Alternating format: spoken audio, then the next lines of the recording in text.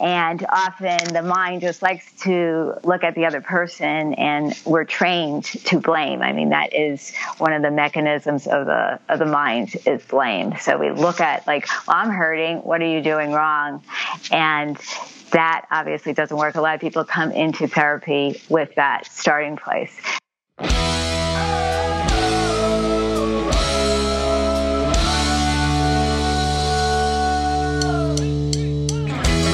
This week, if you want your spouse to change, you're going to actually have to do some changing yourself. We have a new guest on this week, Deva Joy Gouss, to explain what that means. Stay tuned. Can you feel it? The power coursing through your veins. Underneath the lights. I'm going to keep this short. First, thank you for listening. If you're a regular listener, I would greatly appreciate it if you would leave a review on whatever platform you listen to us on. This will help others discover us. Also, if you like the podcast, I highly recommend visiting our website, hitchedmag.com, which is updated daily with new content and where you will find thousands of articles available anytime. Lastly, I understand that not everything we talk about applies to everyone. However, I am confident that if you go to hitchedmag.com and subscribe to our free weekly newsletter, that you will find at least one and probably more pieces of information each week that will help your marriage thrive. I hope you enjoy.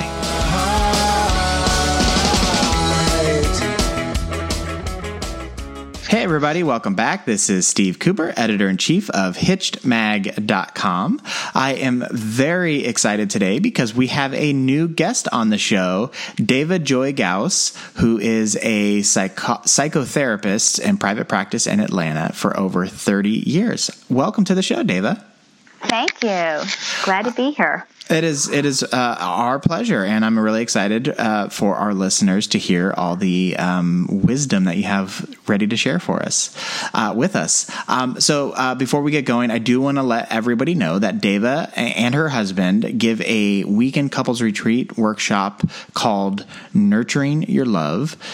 She is also the author of Rearranged, Never the Same, The Nature of Grief, and Toolbox for Hope for When Your Body Doesn't Feel Good. And you can get more information at her website, healingheartcommunications.com.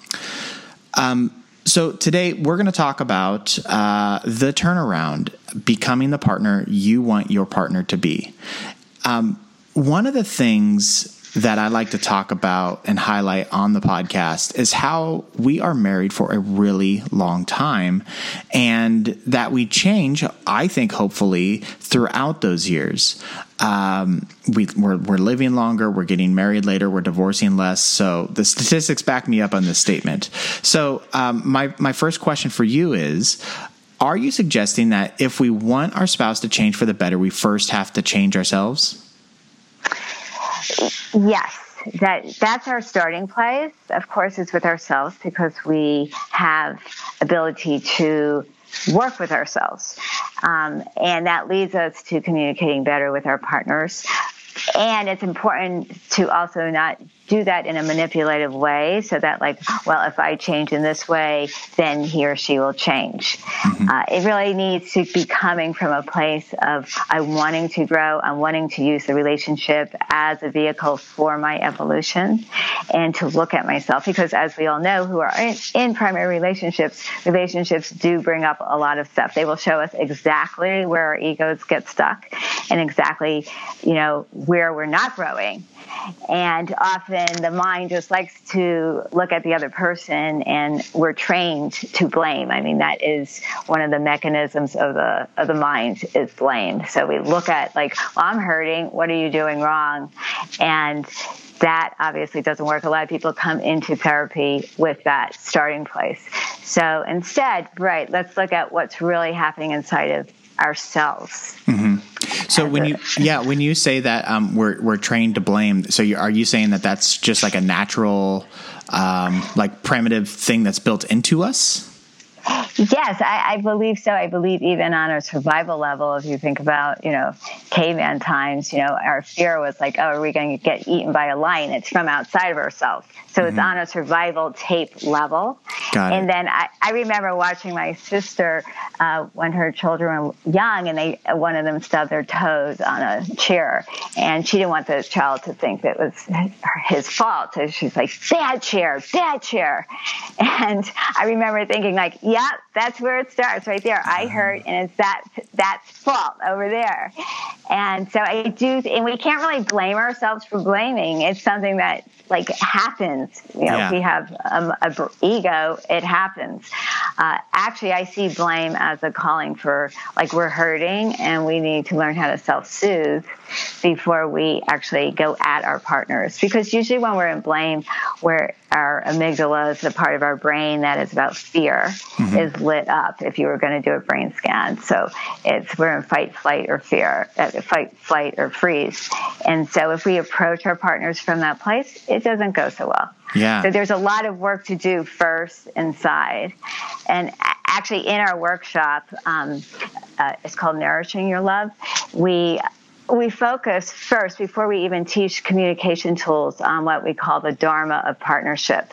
And the Dharma is a Sanskrit word that conveys that there's a path of right action for any life circumstance, meaning that our actions and speech are to be aligned with our heart and our deepest principles and values about life. And when we live dharmically, we're doing this for ourselves. So instead of reacting to our partners, which we so often do. If you sting me, I'm going to sting you. If you're nice to me, I'll be nice to you. Instead of that type of formula, it's like, how do I really want to show up? Not based on my partner, but based on my own sense of self and aspirations for myself. By the way, I just want to say that I love the example of your sister in the chair. I thought that was so well put and so understandable too. I think we've all either done it ourselves or seen it done. So I thought that was like a fantastic example. Right. And we just do that automatically, like constantly. I watch my husband, Tony, he like can't find his keys. It's like, where'd you put my keys? Right. I'm like, what? Right. So we just do that stuff all the time. Yeah. So it takes an extra effort to actually spend time with ourselves to really see, like, what is this reaction that's coming up? Where is it coming from? What do I actually need in this? First from myself before even my partner.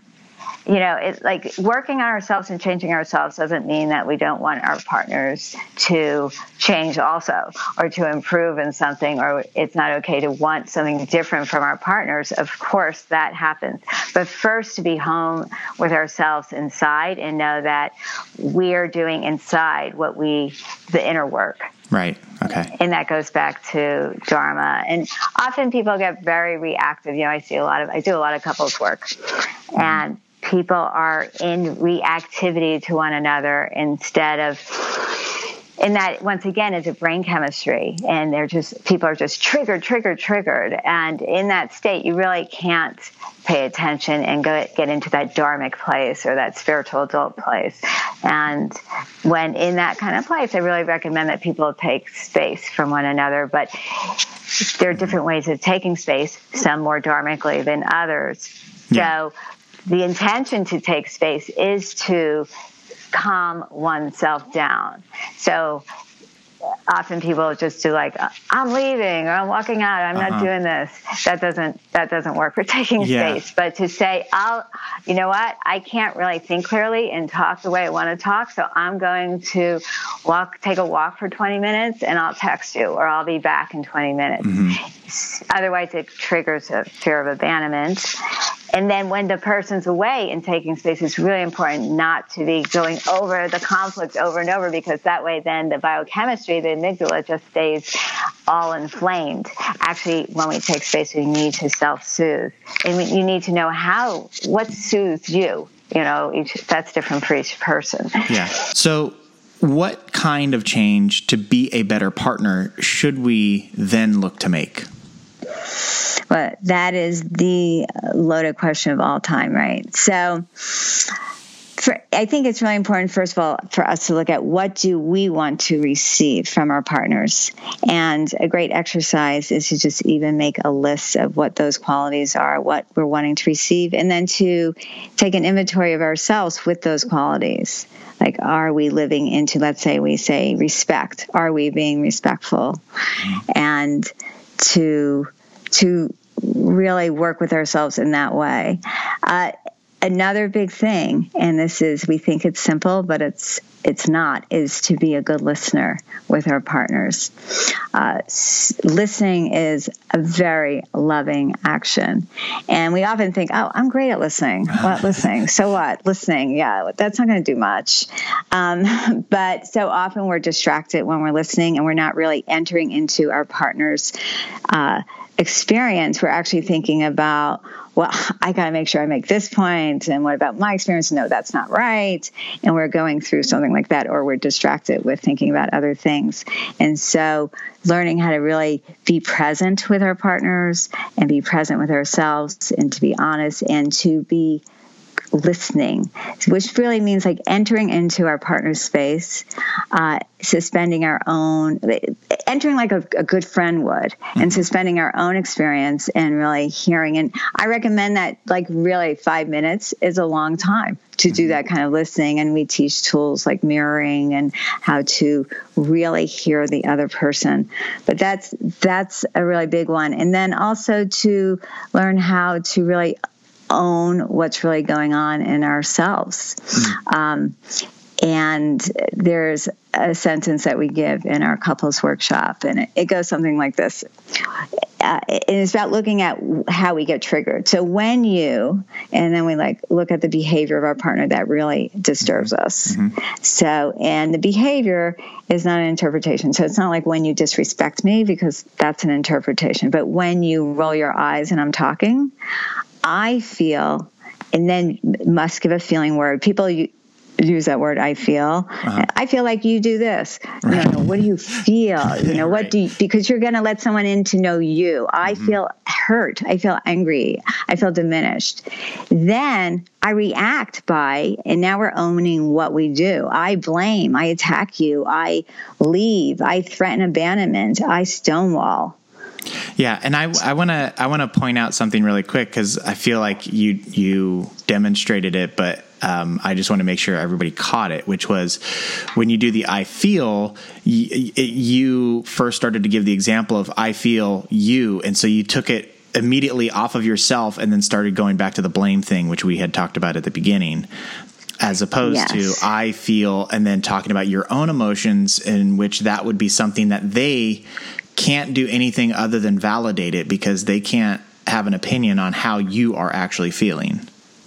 Right. Because it's happening in your own body. Right. And that's your experience. But then to really own up to what you do because you feel that way. Well, I'm blaming you right now for that. And that's because I'm scared. Like, what's under that?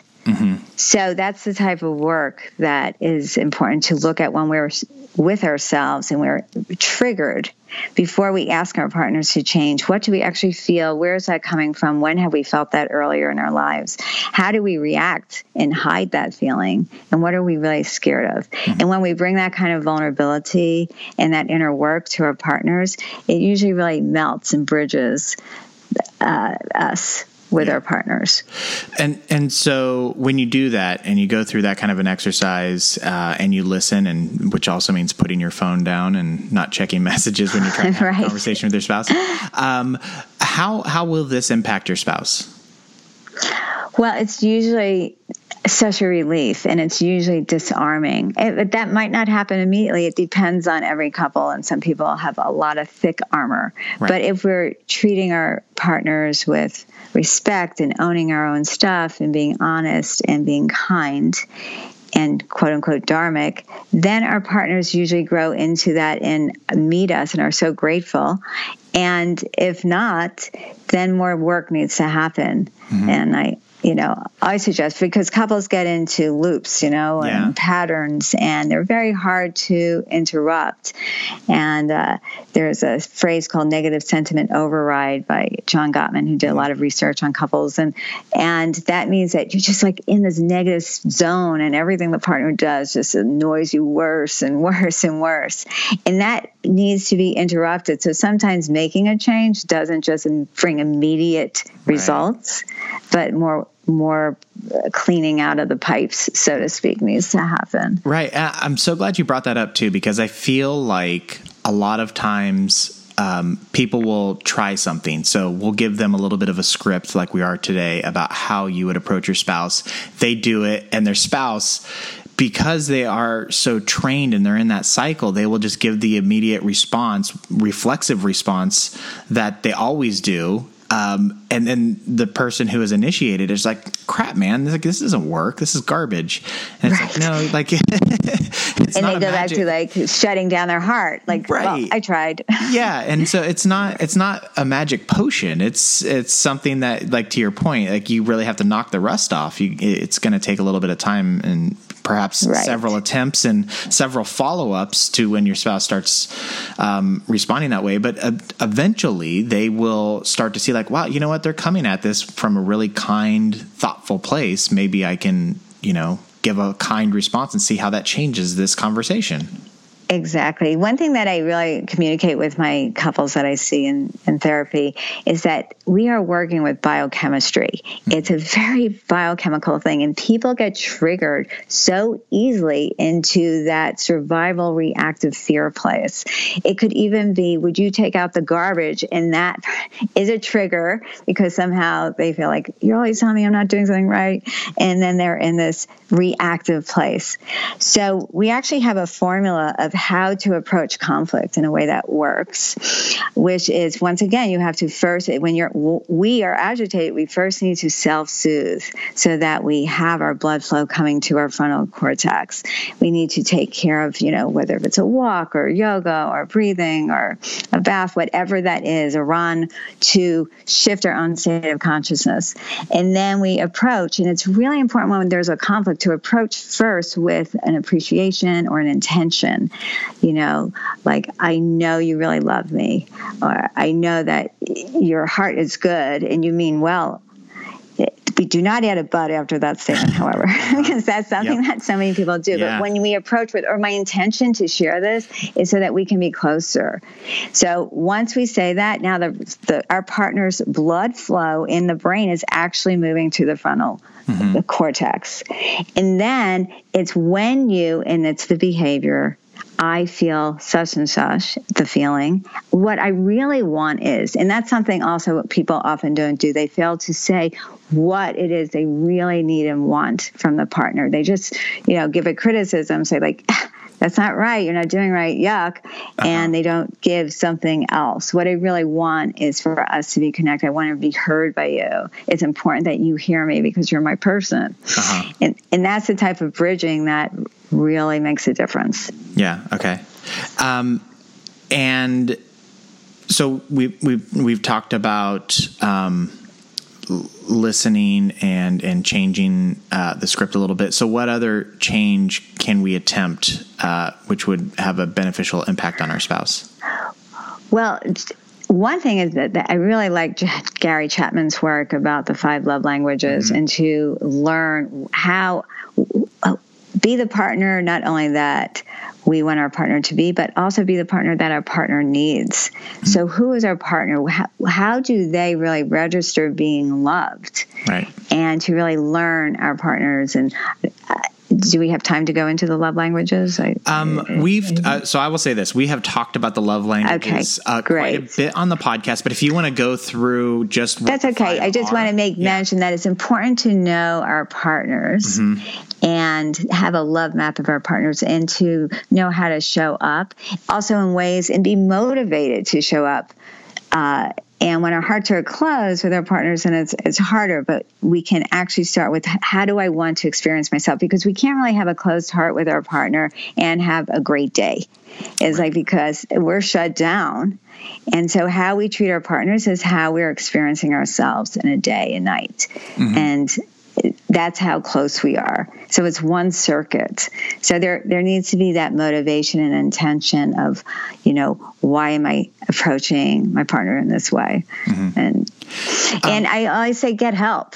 I want to say shamelessly get help, because we only have the toolbox we have, and that's from what we learned from our parents and other adults as kids, and how we compensate for that. And so when you get help, that opens the circuit. Yeah.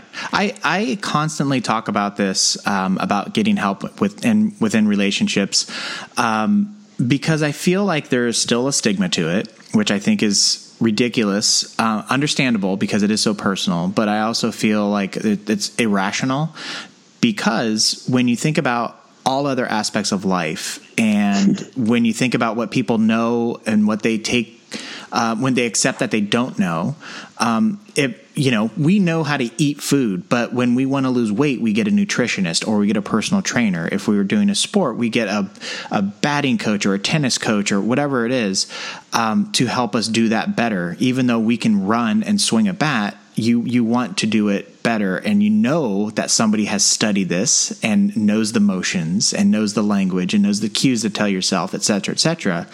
But when it comes to relationships, it's like, well, it's all whatever. We're not having that kind of trouble. And it's like, well, what are you talking about? You're not having that kind of trouble. And so like you say, shamelessly plug it, but I'm just like, you know what? Like, people need to hear it, because I don't think people give themselves permission to go there, because for some reason they feel like it's some sort of failure, when I think, no, this is you like raising your level. This is you going to that next level that a lot of people just don't see or are willing to accept. So absolutely, I love what you just said, and it takes so much strength to ask for help. It's courageous, it's bold, and it's open and willing, and we can only take things so far. You're right. We get a coach or help for everything. Right.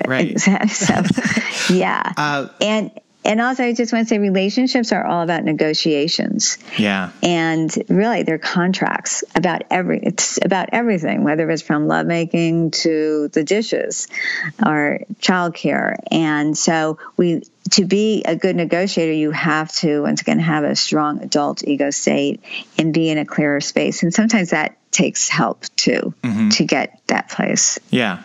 And that's not to say that everything will always be perfect and blah, blah, blah, but you will understand. So let's say you are, I like to use metaphors.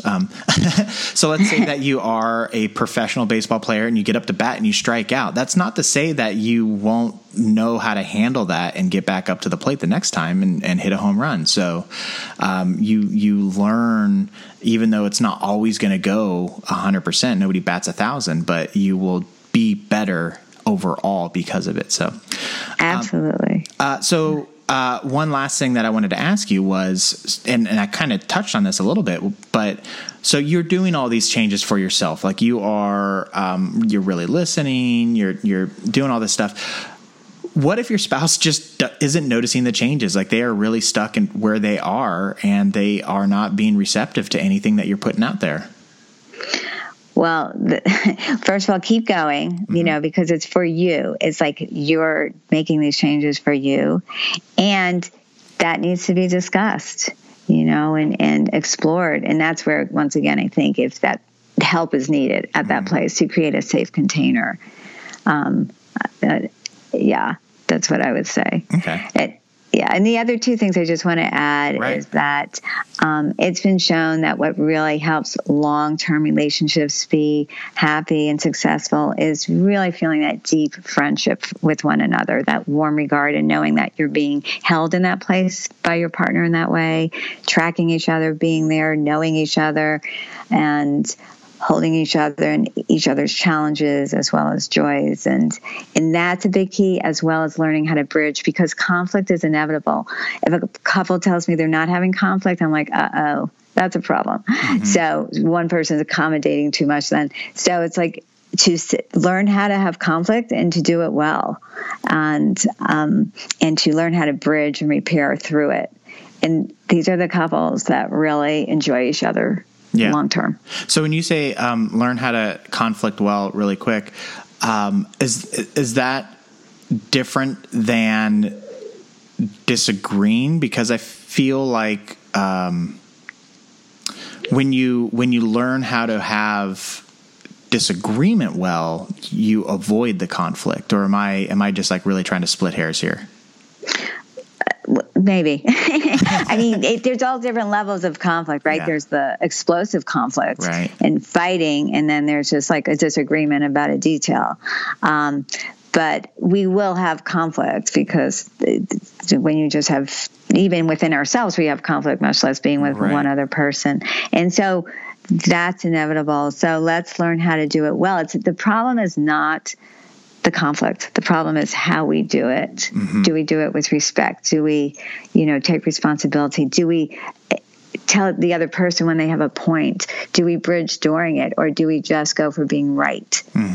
Yeah. And if we go for being right, then our hearts will be shut down and we will hurt. Yeah. This was fantastic. We can wrap it up. Before we go, did you have anything else that you wanted to add? Or I think we're good. I just want to say that being in coupleship for me, and I've been with my husband for over 30 years and do see so many couples, it's one of the most beautiful gifts to work our own stuff with someone else and to find that safety. And anyone who's listening and who's doing that, I really want to say it is a warrior's path. I mean, it takes a lot, and it's great. And it's one of the most nourishing and transformative paths one can take. And I want to acknowledge everyone who's doing that. I love that. That's great. Deva, thank you so much for coming on. Thank you, sharing Steve. Your wisdom. This was a real pleasure. Thank you so much. I enjoyed it so much too. Thank you. My pleasure. So before we go, I do want to remind the listeners that you have been listening to Deva Joy Gouss, who is a psychotherapist in private practice in Atlanta, Georgia for over 30 years. Deva and her husband give weekend couple retreat workshops called Nurturing Your Love.